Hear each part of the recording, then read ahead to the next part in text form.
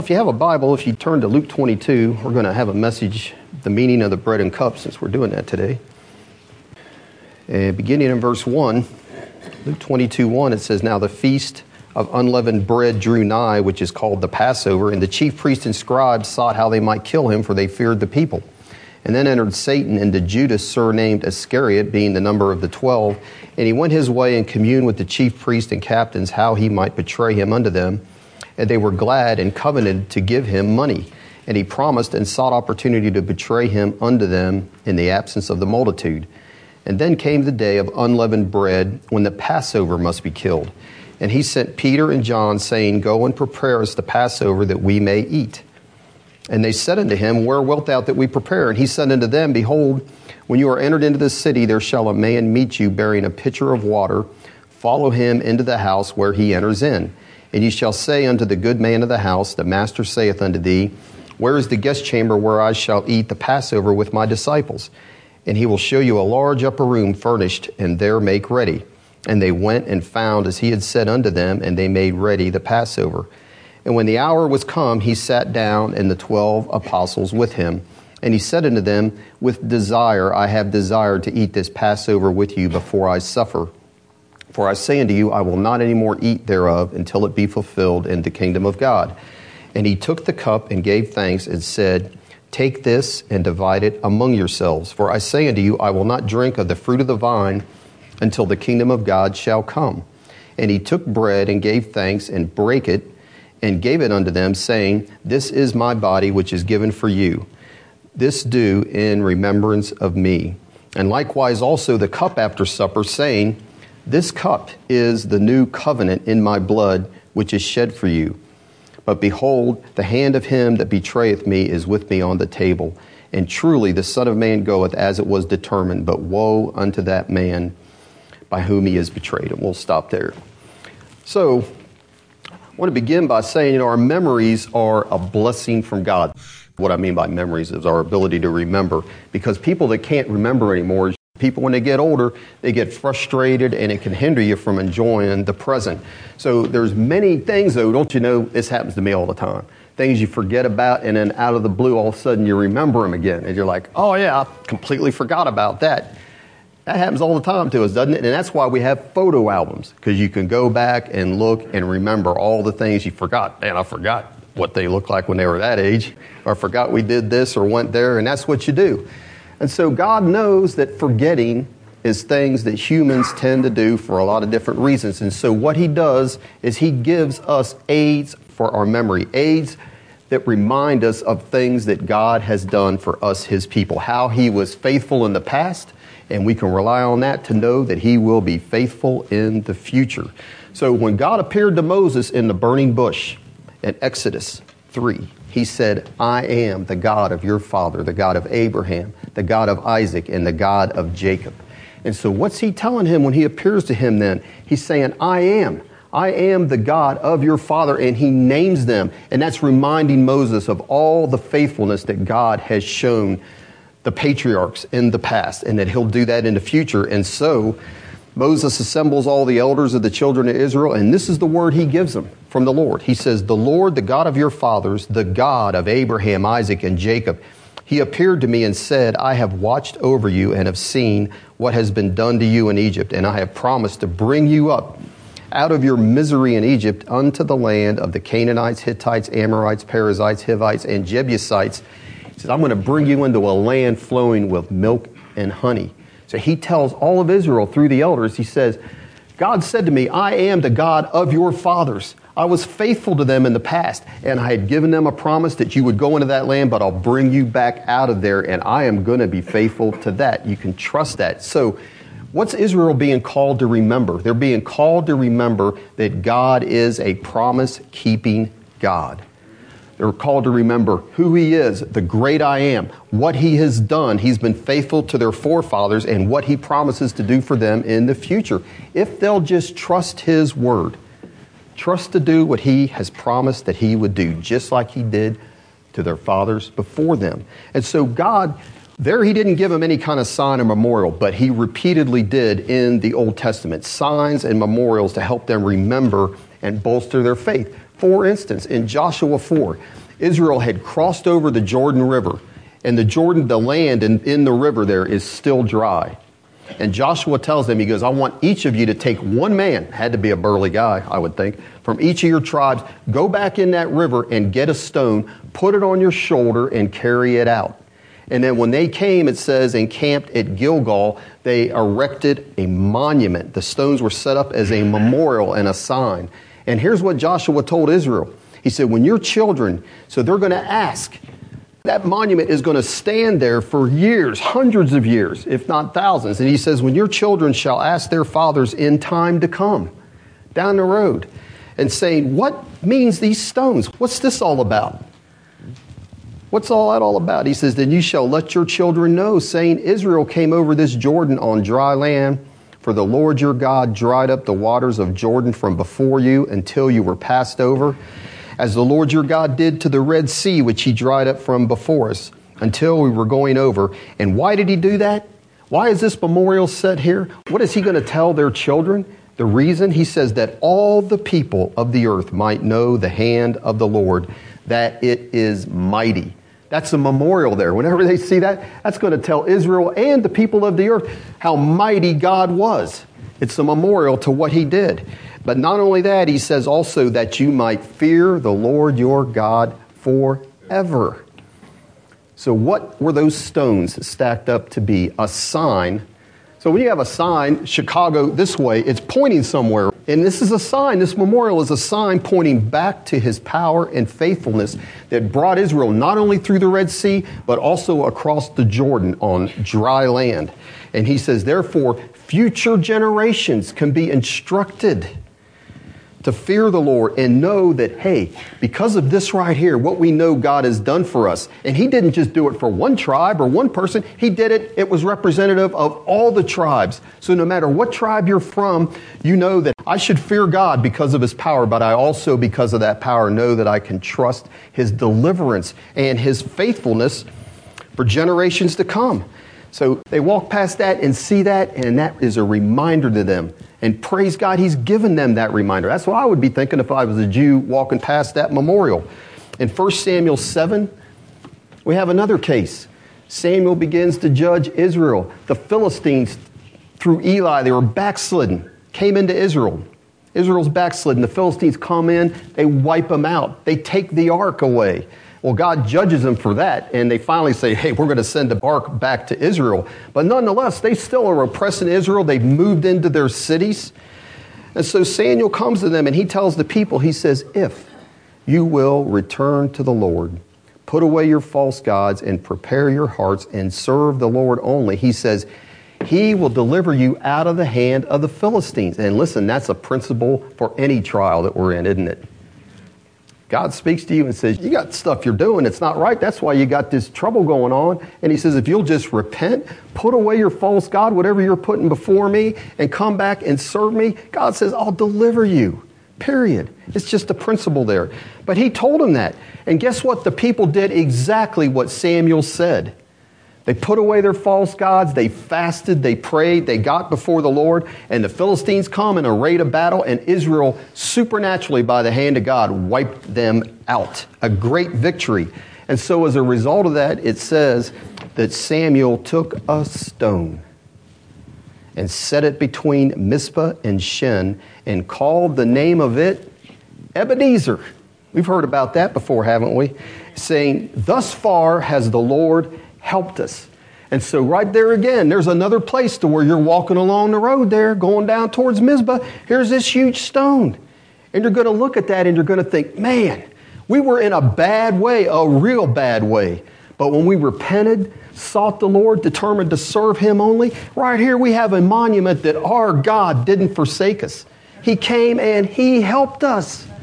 And Israel, even during that time, they had war with the Philistines all the days of Samuel. Went on through with Saul and David. But they could look at that and see all the days of Samuel, it said Israel, though, they prevailed over the Philistines. So as these wars going on, they can go past that and say, we will continue to prevail because God has helped us thus far. He's helped us here, he helped us then, and he'll help us in the future. That's what those memorials are pointing to. But the greatest memorial of the Old Testament that God used to visibly help the Israelites remember his power and deliverance is what? It's the Passover, the feast of the Passover. So we know the story. Egypt had severely oppressed Israel with hard labor, and God says, I'm going to send 10 plagues on them, and they will set you free. Finally, they'll want to. So the last plague, he sent the death angel to kill every firstborn in the land of Egypt, and that included all the firstborn animals, didn't leave anybody out. And so he instructed Israel, though Moses said, you take a lamb, a spotless lamb that is a year old, and you slit its throat, you kill it. And the blood of that lamb, then, you're supposed to take it and apply it with a bunch of hyssop to the lintel, the two sides and above, but don't put any on the floor, because you're not going to walk on that blood. And he said, when I see that blood, I will pass over you, and I will not allow that destroyer to come into your houses. And what were they supposed to do? He says, you're going to eat that sacrificed lamb. None of it is going to be wasted. Make sure you got enough people there to eat it. You're going to have unleavened bread with bitter herbs, and you need to stay in your house. So they had some things they had to do to obey. And that night, the death angel went through Egypt, and it says in the Bible that there was a great cry throughout all the land of Egypt. And it says this, there was not a house where there was not one dead. From Pharaoh, it says, down to the lowest slave, down to the animals. There was not a place where one was not dead. All the firstborn died, except where? Where the blood was. The protection of the blood. And Pharaoh calls for Moses and told him, he says, rise up and get out of here from among my people, both you and the sons of Israel, and go, he says, worship the Lord as you have said. Also take your flocks and your herds as you have said, and be gone, is what he said. And also, if you don't mind, can you bless me? That's what he said on your way out. But God granted them what? A mighty deliverance. And you would think, how could you ever forget that? Well, how could anyone ever forget 9/11? But guess what? It's starting to be forgotten, as bad as that was. And that's just the way things there are. And God says, I'm not letting you, Israel. This is a monumental time and night, and my power being demonstrated. I'm not going to let you forget that forever. So if you would turn back to Exodus chapter 12. So we're saying God gives us memorials, aids, things to help us remember.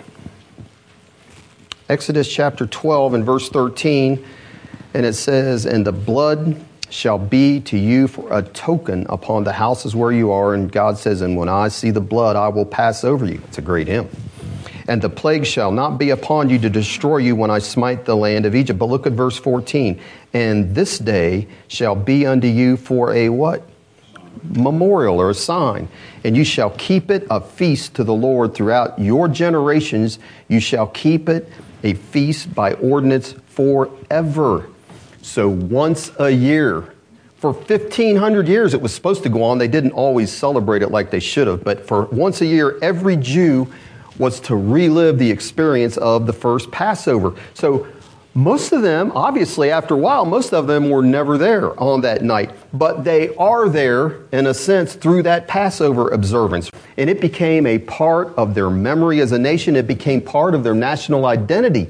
I've worked in people's houses. They aren't religious, they're atheists. And they go through this Passover celebration. It's a part of them and their culture and their people. It's a part of their identity. Now, it's not doing any good, but nonetheless. And so what would happen is the fathers, this memorial set up, and they would interpret what's going on to their kids. So look in the next chapter over, chapter 13. And look what it says beginning in verse 3. It says, and Moses said unto the people, remember, that's the word. That's the word, remember this day in which you came out from Egypt, out of the house of bondage, for by the strength of the hand the Lord brought you out from this place, and there shall be no leavened bread to be eaten. And this day came you out in the month Abib, and it shall be when the Lord shall bring thee into the land of the Canaanites. So this is going to be later, isn't it? And the Hittites, and the Amorites, and the Hivites, and the Jebusites, which he sware unto thy fathers to give thee, a land flowing with milk and honey.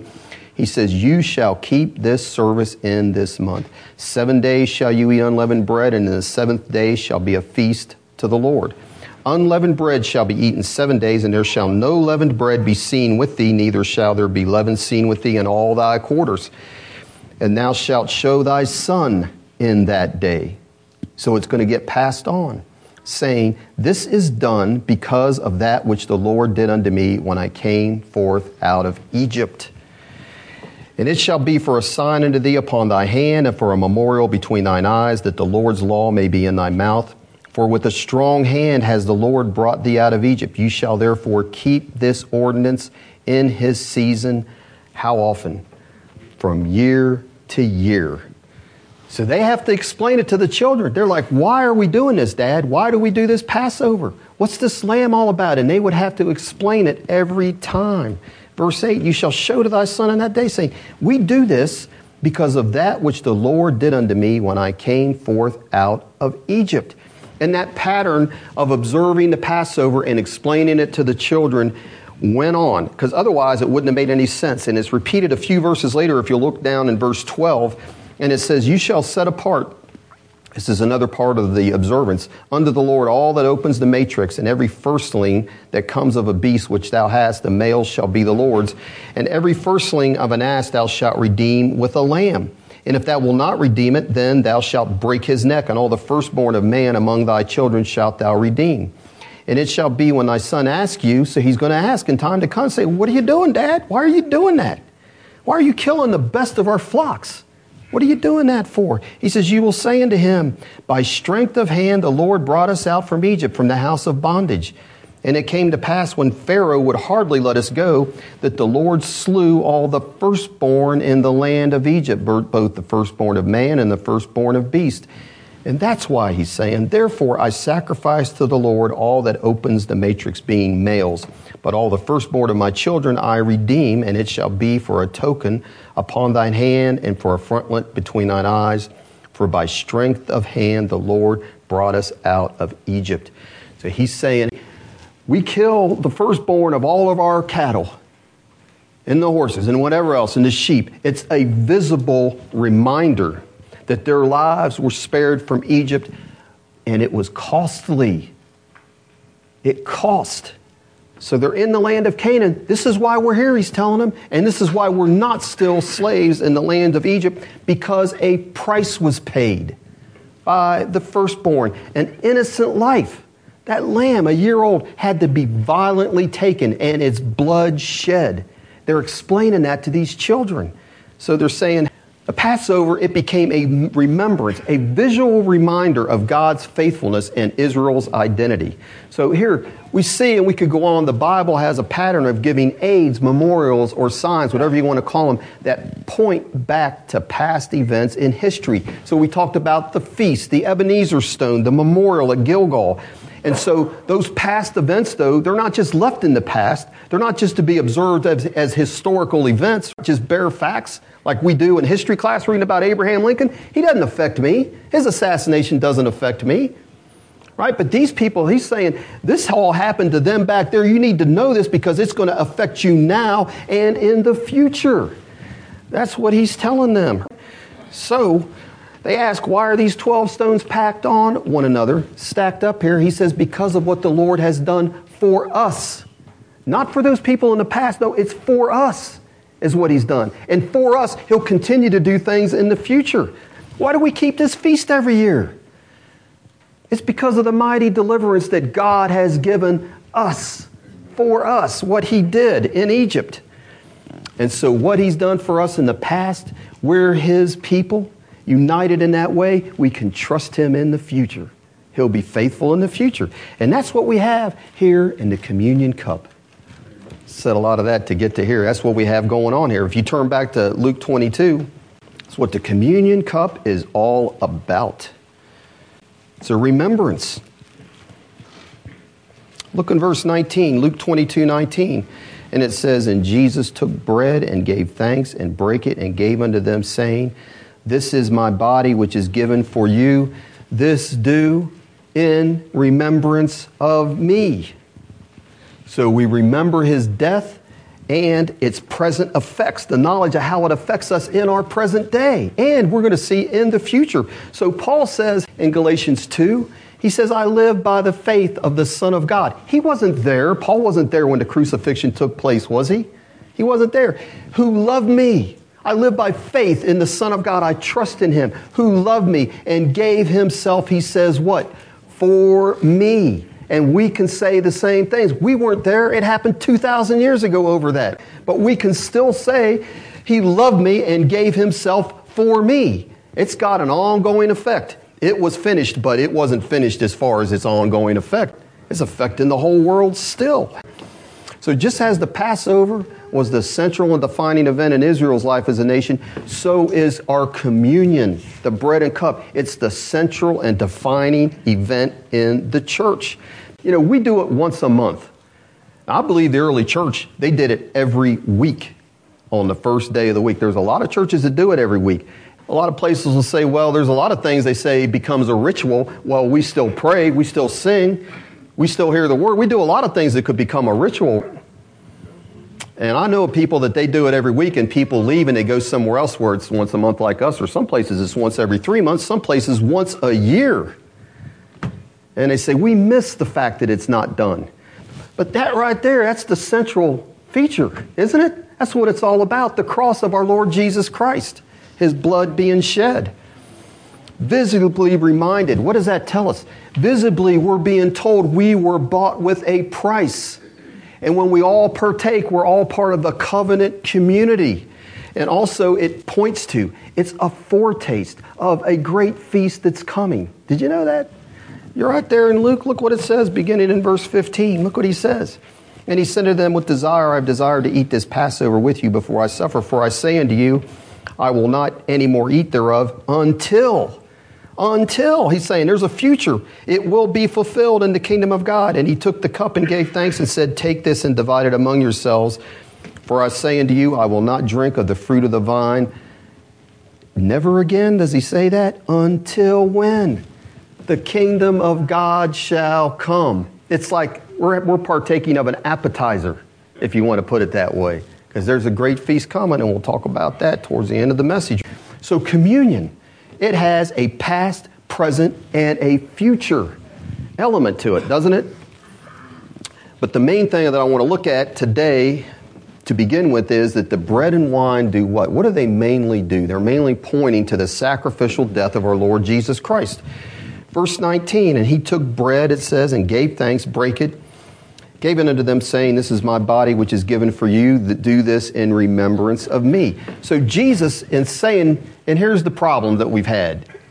He seems to be equating the bread that he hands to his disciples with his body. He hands them the bread saying, this is my body. And so just like Bill Clinton, the Catholics have had trouble to figuring out what is means in that case. You know, Matthew and Mark, in their account, it says, take, eat, this is my body. And so is he saying it is literally his body? I mean, if you're one of the 12 disciples, I kind of don't think you'd be thinking that when there he is all physically whole, handing you a piece of bread. Are they going to think that's his body?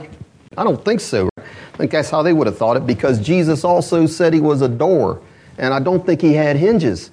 He said he was a vine, he said he was water, and he also said here, as in here, he is the bread of life. And so what do we call that when you say you are something and it's different than the reality? It's called a metaphor. That's all he's doing, is giving some metaphors. So if you would turn to John 6, look in verses 32 to 35. He says, then Jesus said unto them, verily, verily, truly, truly, I say unto you, Moses gave you not that bread from heaven, but my Father gives you the true bread from heaven. For the bread of God is he who comes down from heaven and gives his life unto the world. And they said unto him, well, Lord, evermore give us this bread. And Jesus said to them, I am the bread of life. He that comes to me shall never hunger, and he that believes on me shall never thirst. And so he tells you right there, how do you eat his flesh? Eat the bread. How do you do that? It tells you right there in verse 35. What do you do? He says you come to him and you believe in him. That's how we eat his flesh and drink his blood. Look, I am the bread of life. He that comes to me will then never hunger. When you come, he that believes on me, then he's saying you'll never thirst. And look down in verse 47. and what it says. He says, truly, truly, I say unto you, he that believes on me has everlasting life. And then I am the bread of life. Your fathers did eat manna in the wilderness and are dead. This is the bread which comes down from heaven, that a man may eat thereof and not die. And he says, I am the living bread which came down from heaven. If any man eat of this bread, he shall live forever. And the bread that I will give is my flesh, which I will give for the life of the world. All he's simply saying is, we need bread to live.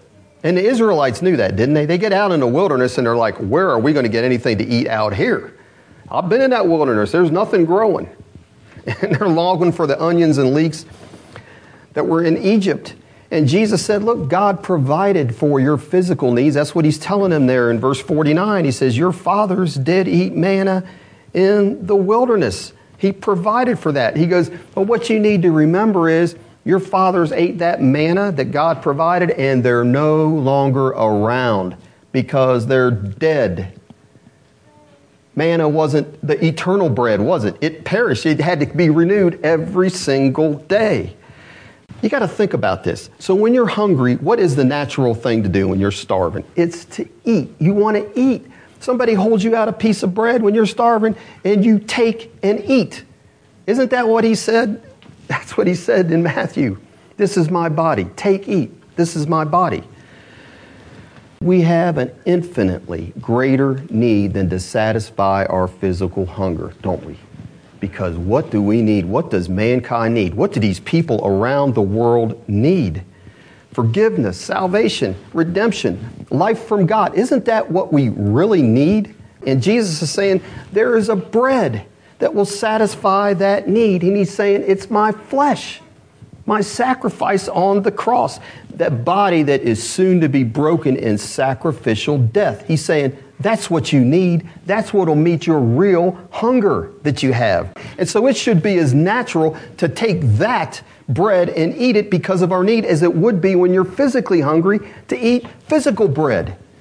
Amen? So when he says take and eat, it's simply saying we need to reach out and receive what he's offering us himself. And that's what he's saying. Look in verses 55 to 57. He says, for my flesh is food or meat indeed. My blood, he says, is drink indeed. He that eats my flesh and drinks my blood dwells in me and I in him. And as the living Father has sent me and I live by the Father, so he that eats me, even he shall live by me. And that's just a picture. Jesus isn't eating the Father, is he? But he's saying he lives by him. And so he's saying, you eat me, you will live by me. He's not saying we need to physically eat his flesh. That's not what he's talking about. He's talking about spiritually feasting on him. And how do we do that? Through the Holy Spirit and the words of life. The gospel, in a spiritual sense. Through the Spirit and the Word, we feast on Christ. That's what we do every week. Amen? That's what he's telling them here in verse 63. He says, it's the Spirit that makes you alive. He says, the flesh, my physical flesh, the bread we're going to eat today, that's just bread. He's saying that doesn't profit you anything. He's saying it's the words that I speak to you. He says they are spirit and they are life. That's what we're feasting on. Amen? So the communion visibly points to the gospel of salvation. You know how that is? There's nothing we can do for our salvation, is there? And so the Lord comes to them and he hands out his life, his bread. It represents that. And he says, take and eat. You can't do anything to earn that, can you? You just take and you receive what he gives you and eat. And that's how life comes. We have to, with a humble heart, receive that. And that's what he's offering to us. Take, eat. This is my body. So back in Luke 22:20, so that talks about the body, the bread. We talked about that. In verse 22:20, it says, likewise also the cup after supper, saying, this cup is the new covenant in my blood. which is shed for you. And Matthew says, drink from it, all of you, for this is my blood of the new covenant, which is shed for many. And Matthew adds, for the remission or the forgiveness of sins. And so that blood was shed to give us forgiveness of sins, which that is the ground of the new covenant. It talks about both of them together. And so how many times do we need to drink of the cup of forgiveness, to drink that blood? I'd say on a daily basis. And so you think about it. I'm telling you, I know the way it is. We just go through the motions when we do communion too many times, and we're not really thinking about what we're doing, do we? We're just thinking, here's what we do. He stands up there and says those words, and everybody gets up. We may or may not sing a song when we go home. And that's the end of it. But when you receive that cup, you're receiving the cleansing blood. You're acknowledging, I've received the cleansing blood of the Lord Jesus. And God has given us a tangible sign. Think of that when you're partaking of it today, that we are clean. It's as if the Lord Jesus Christ hands you that cup and says, here, take this, drink from it.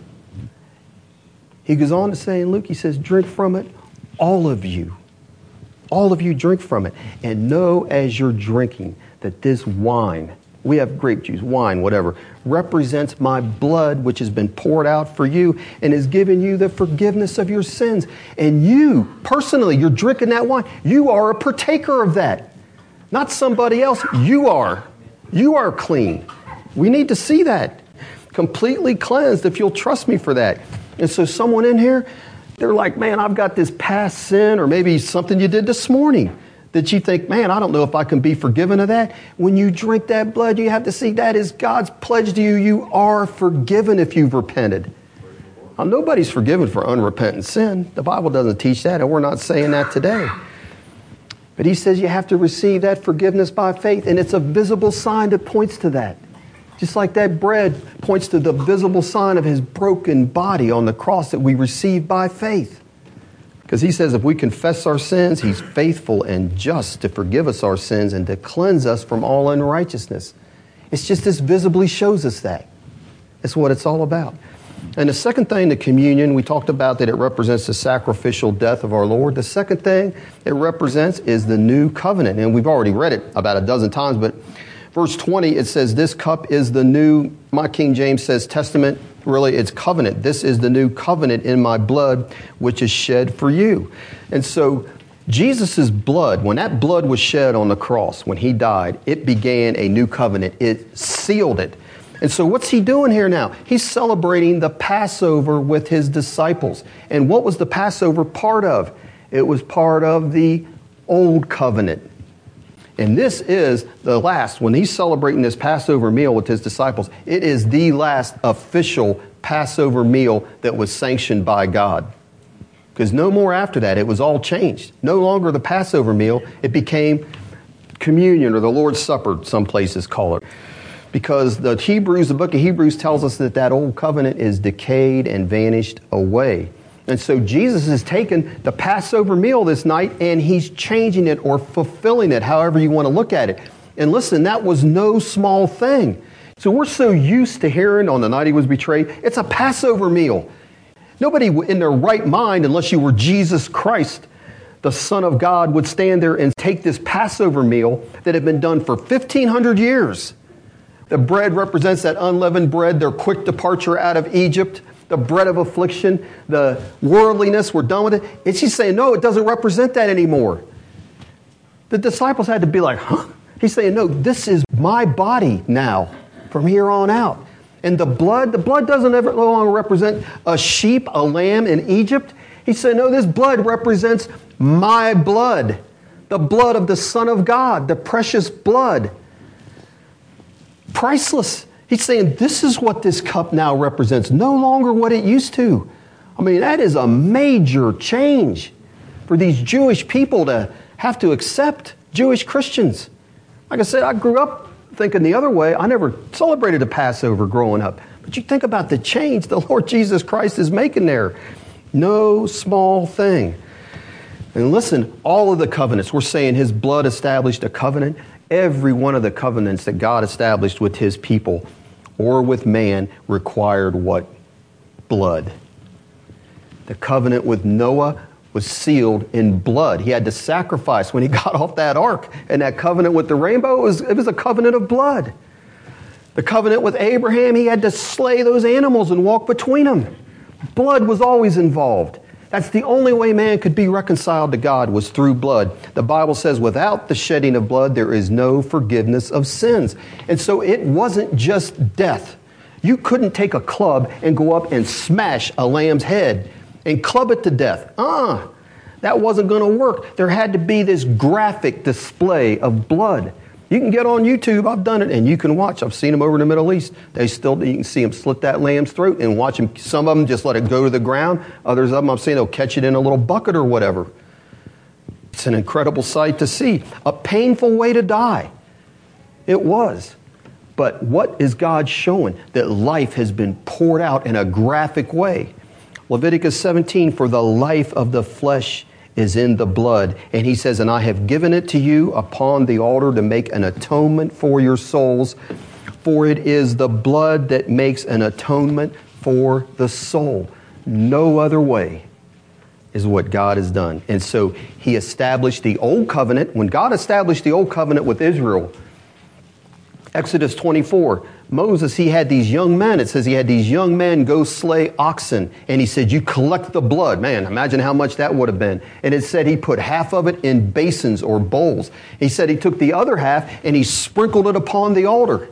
And you know what he did, the ones that were in the basins or the bowls? It'd be like he set one here and dipped down in it and just started throwing it on everybody out there. You all got blood on you. Then he moved to the next. He's throwing it all over the congregation, saying that blood is sprinkled on the congregation. And that was after they had told the Lord, we will keep covenant with you. Moses read the law of the covenant, and they said, everything that's in there will be obedient, and we will do. He says, all right, I'm going to take the blood then from this, and this is what's going to seal this covenant between you and God, which they couldn't keep.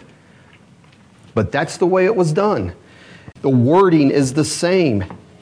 So here's what the wording is. In Exodus 24:8, it says, Moses took the blood and sprinkled it on the people and said, behold, the blood of the covenant which the Lord has made with you concerning all these words. And what does Jesus say in Luke 22:20? Likewise also the cup after supper, saying, this cup is the new covenant in my blood, which is shed for you. What we need to see is that blood that was shed has brought about our forgiveness, which is the basis for a new covenant with God. And so just like that blood was sprinkled on Israel in a graphic way, in a real way, they could feel it hitting them. But the Bible in the New Testament in Hebrews, it says, we have been sprinkled with the blood of the Lord Jesus Christ. It says our hearts have been sprinkled from an evil conscience in the book of Hebrews chapter 10. And so Jesus is the final sacrifice, isn't he? You know, the Catholics teach he's sacrificed in an unbloody manner every time it's offered. No, that's not the case. Once and for all, that blood was shed. And he's brought us into new covenant with God. This cup is a new covenant in my blood. So when we partake of the communion, it's not only teaching us of forgiveness of sins, but it's saying that blood that we're drinking, so to speak, is pointing to this covenant relationship that we're in with God now, and that we have all of the benefits. That's what you need to be thinking about as you partake of that cup. This is telling me, God is telling me, he's speaking to me, you have all the benefits of my covenant, of the new covenant. And what are they?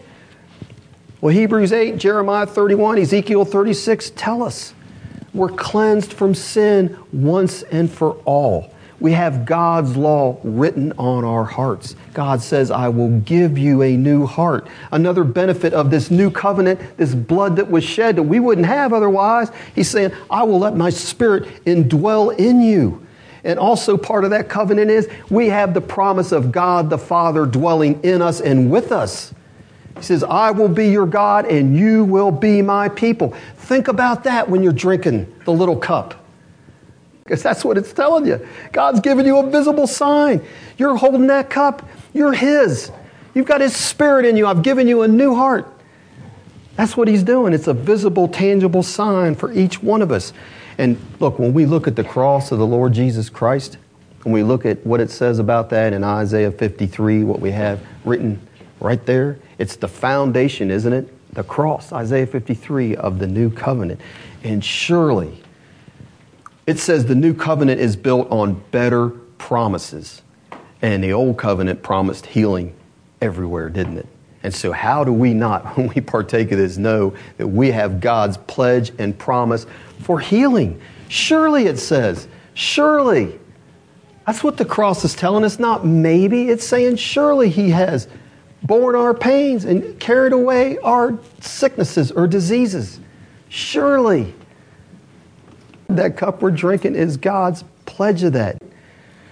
I've never had it happen myself necessarily, but I've heard of people in times past having their healing manifested during a communion service. And why wouldn't He do that? Why wouldn't God do that? Why should we think that's odd? When we're feeding on Christ, drinking His blood, recognizing this covenant that we're under, why would He not manifest Himself in that way? Bless the Lord, O my soul. Just excuse me for a minute while I read this. And all that is within me, bless His holy name. Bless the Lord, O my soul, and forget not all His benefits, who forgives all thine iniquities. There it is.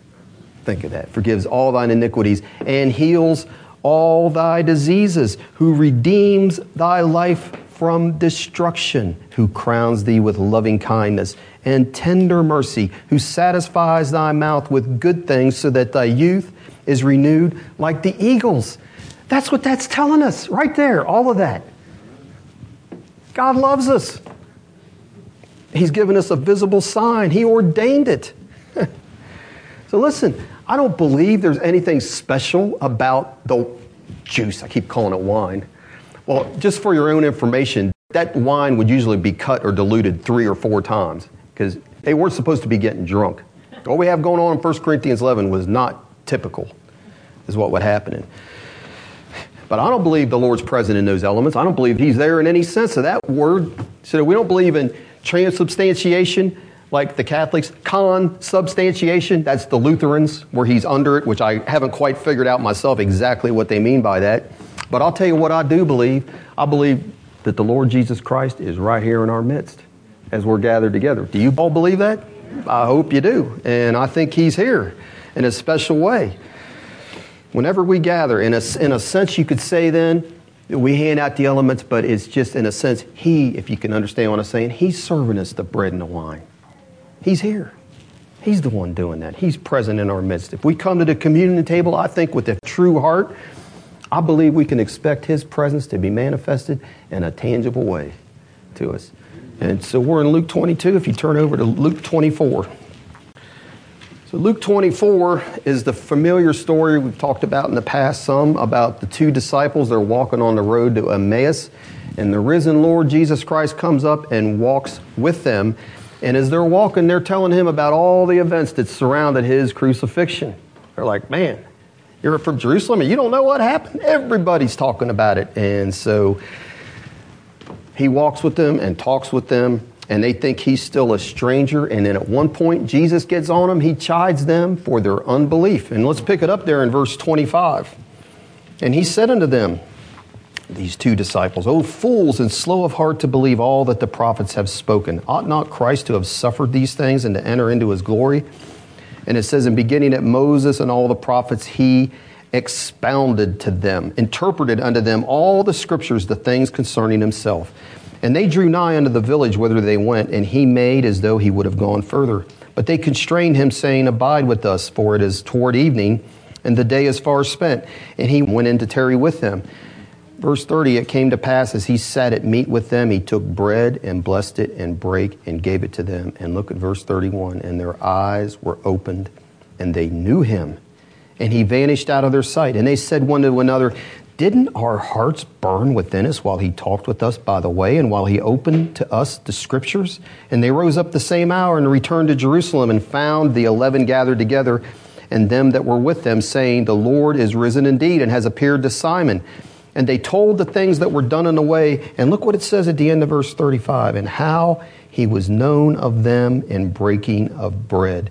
And you look at verse 30. It says, And it came to pass as He sat at meat with them.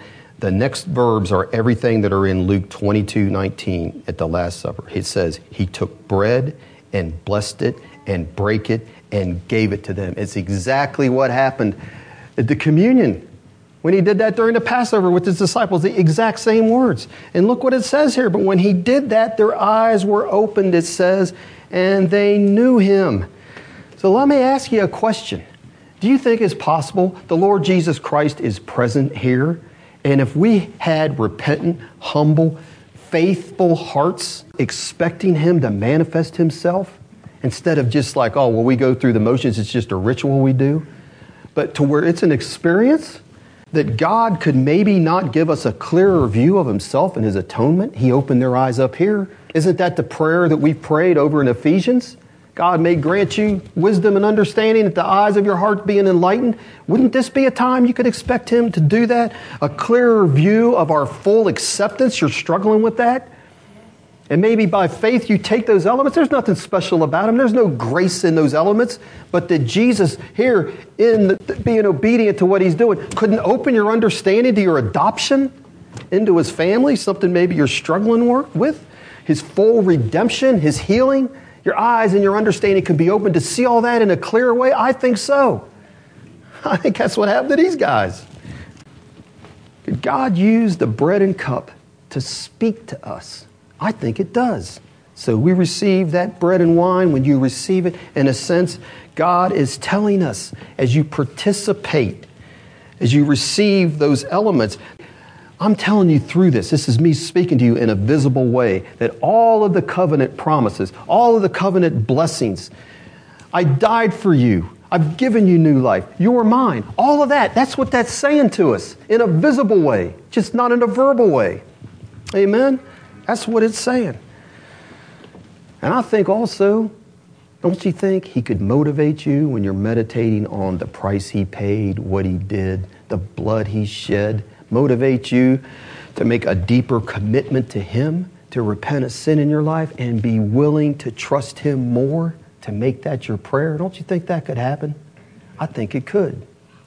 I really do. So let me say, in saying all that, the communion doesn't do any more than what the Word does. And what I mean, there's no additional grace that you get. So we're not saying that from taking the bread and the cup. Because the Word preached, the Word and the Spirit, that's what Jesus said. That's how life comes, isn't it? But this, what this does is it enhances the reality of the gospel preached in a visible way. It's a visible sign that God himself has ordained for the church. God himself has ordained it. And look at it this way. I heard a man say this. It's like a wedding ring, okay? So the wedding ring doesn't intensify the love of the man for the woman or vice versa. The wedding ring doesn't create love. Those elements don't create faith. They don't.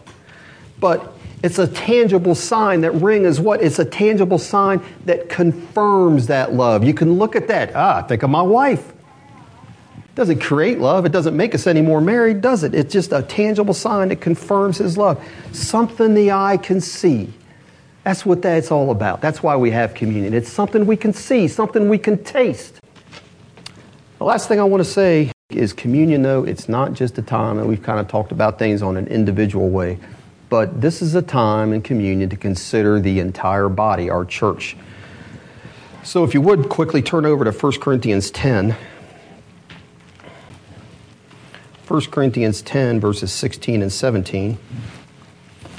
And it says there, the cup of blessing which we bless, is it not the communion, the fellowship of the blood of Christ? And the bread which we break, is it not the communion or fellowship, koinonia, of the body of Christ? And he says, why? For, verse 17, for. Here's why it is that. We, being many, are one bread or one loaf and one body, for we are all partakers of that one bread. So communion, we don't do it this way and we kind of lose the effect.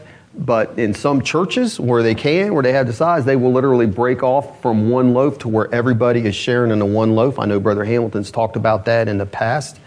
But it should speak to us of, we do partake of the one loaf, who is Christ, Jesus. It also should say, we look around, we're all indwelt by the same Spirit, baptized in the same Lord, forgiven through the same blood. In other words, we should know that everyone in here that's a believer, we're brothers and sisters, a family, a spiritual family is what he's saying. And so Paul, we know in 1 Corinthians 11, he had to get on the Corinthian church because they're having communion and they're not recognizing that. They're not living that way. They're just living for themselves. And he says, hey, you got some that are gorging yourselves, and there's some here, they don't have anything to eat. That's not right. You're one body. You're dividing over these things. And he's saying there's some of you here that are drunk, and there's some of you here that don't have anything to drink.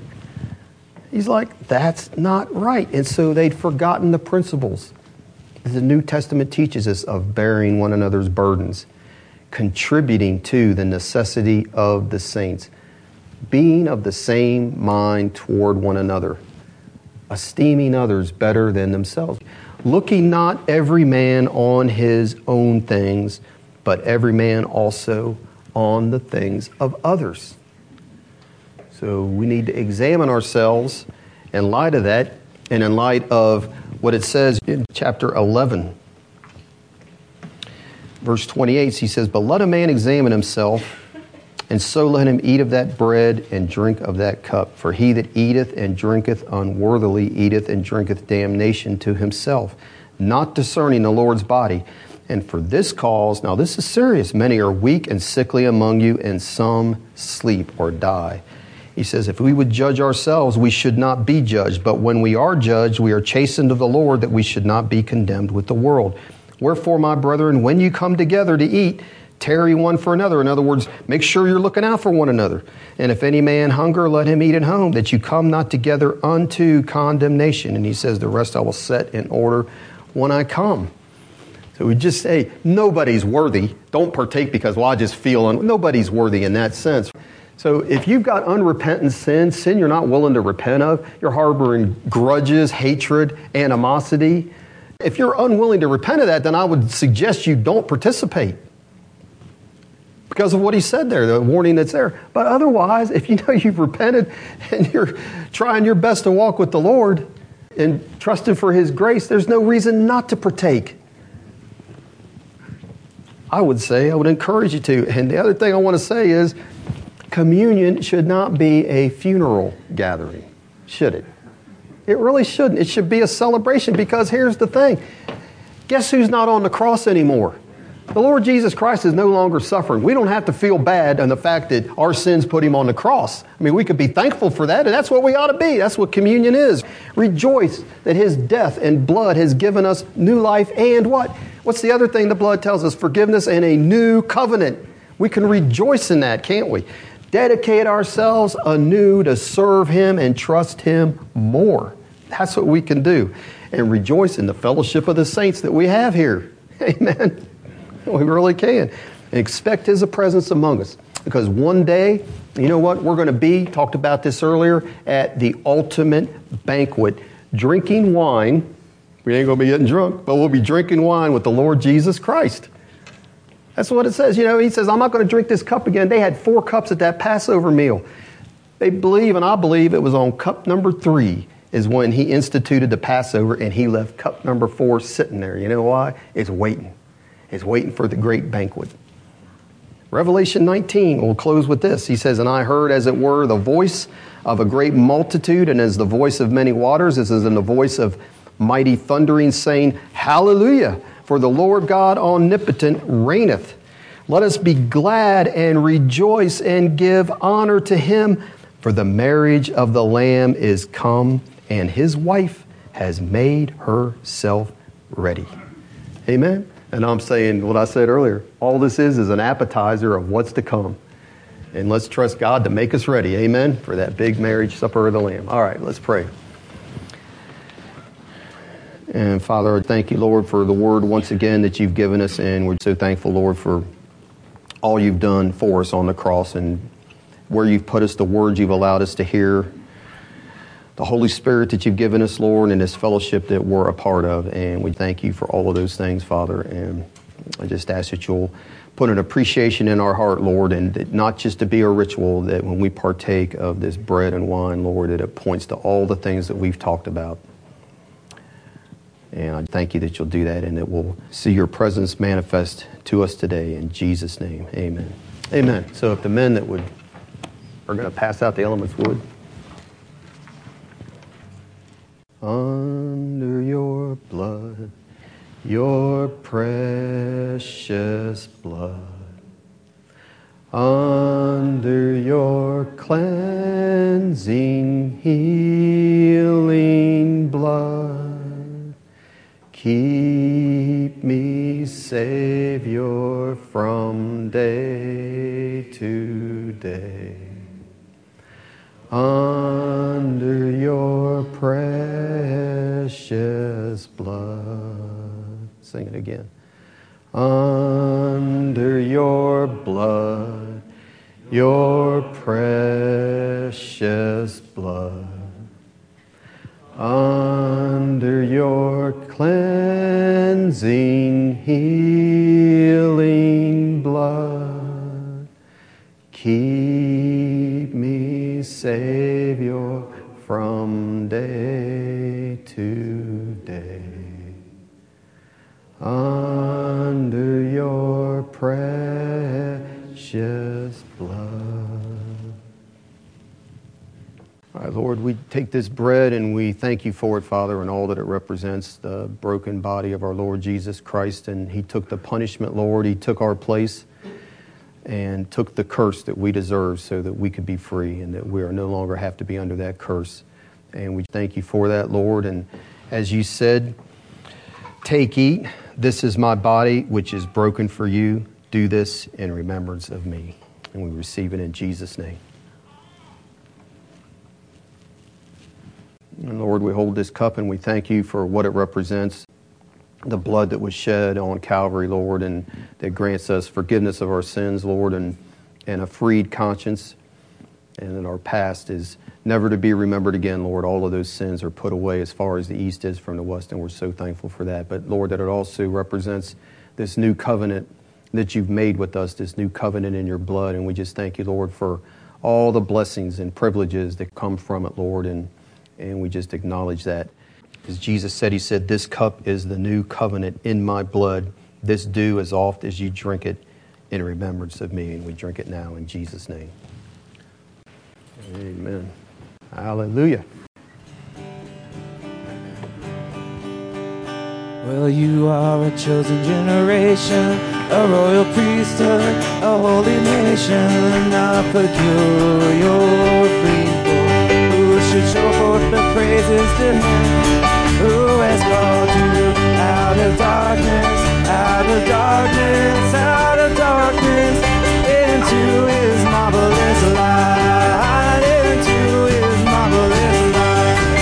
For you are a chosen generation, a royal priesthood, a holy nation, a peculiar people, who should show forth the praises to him who has called you out of darkness, out of darkness, out of darkness, into his marvelous light, into his marvelous light. And I'm so glad that Jesus set me free. I'm so glad that Jesus set me free. I'm so glad that Jesus set me free. Singing glory, hallelujah. Jesus set me free. Well, Satan had me bound, but Jesus set me free. Satan had me bound, but Jesus set me free. Satan had me bound, Jesus set me free. Glory, hallelujah. Jesus set me free. And I'm on my way to heaven, shouting victory. I'm on my way to heaven, shouting victory. I'm on my way to heaven, shouting victory. Singing glory, hallelujah. Jesus set me free. He is the King of kings. He is the Lord of lords. His name is Jesus, Jesus, Jesus, Jesus. Oh, he is the King of kings. He is the Lord of lords. His name is Jesus, Jesus, Jesus, Jesus. Oh, he is the King. Oh, there's something in my heart like a stream running free. Makes me feel so happy as can be. When I think of Jesus and all he's done for me. Something in my heart like a stream running free. Something in my heart like a stream running free. Makes me feel so happy as can be. When I think of Jesus and all he's He's done for me. Something in my heart I can scream. I will sing, I will dance, I will rejoice in the Lord my God. I will sing, I will dance, I will rejoice in the Lord my God. Oh, singing is a pleasure to the Lord, and He inhabits the praises of His people. Dancing is a joy to His heart. So I will sing, I will dance unto the Lord. I will sing, and I will sing, I will rejoice in the Lord my God. I will sing, I will dance, I will rejoice in the Lord my God. He opened up the gates of righteousness for me. He opened up the gates of righteousness for me. Oh, I will go and praise His name, for He ever is the same. He opened up the gates of righteousness. He opened up the gates of righteousness for me. He opened up the gates of righteousness for me. I will go and praise His name, for He ever is the same. He opened up the gates. Oh, He is the King. He is the King of kings. He is the Lord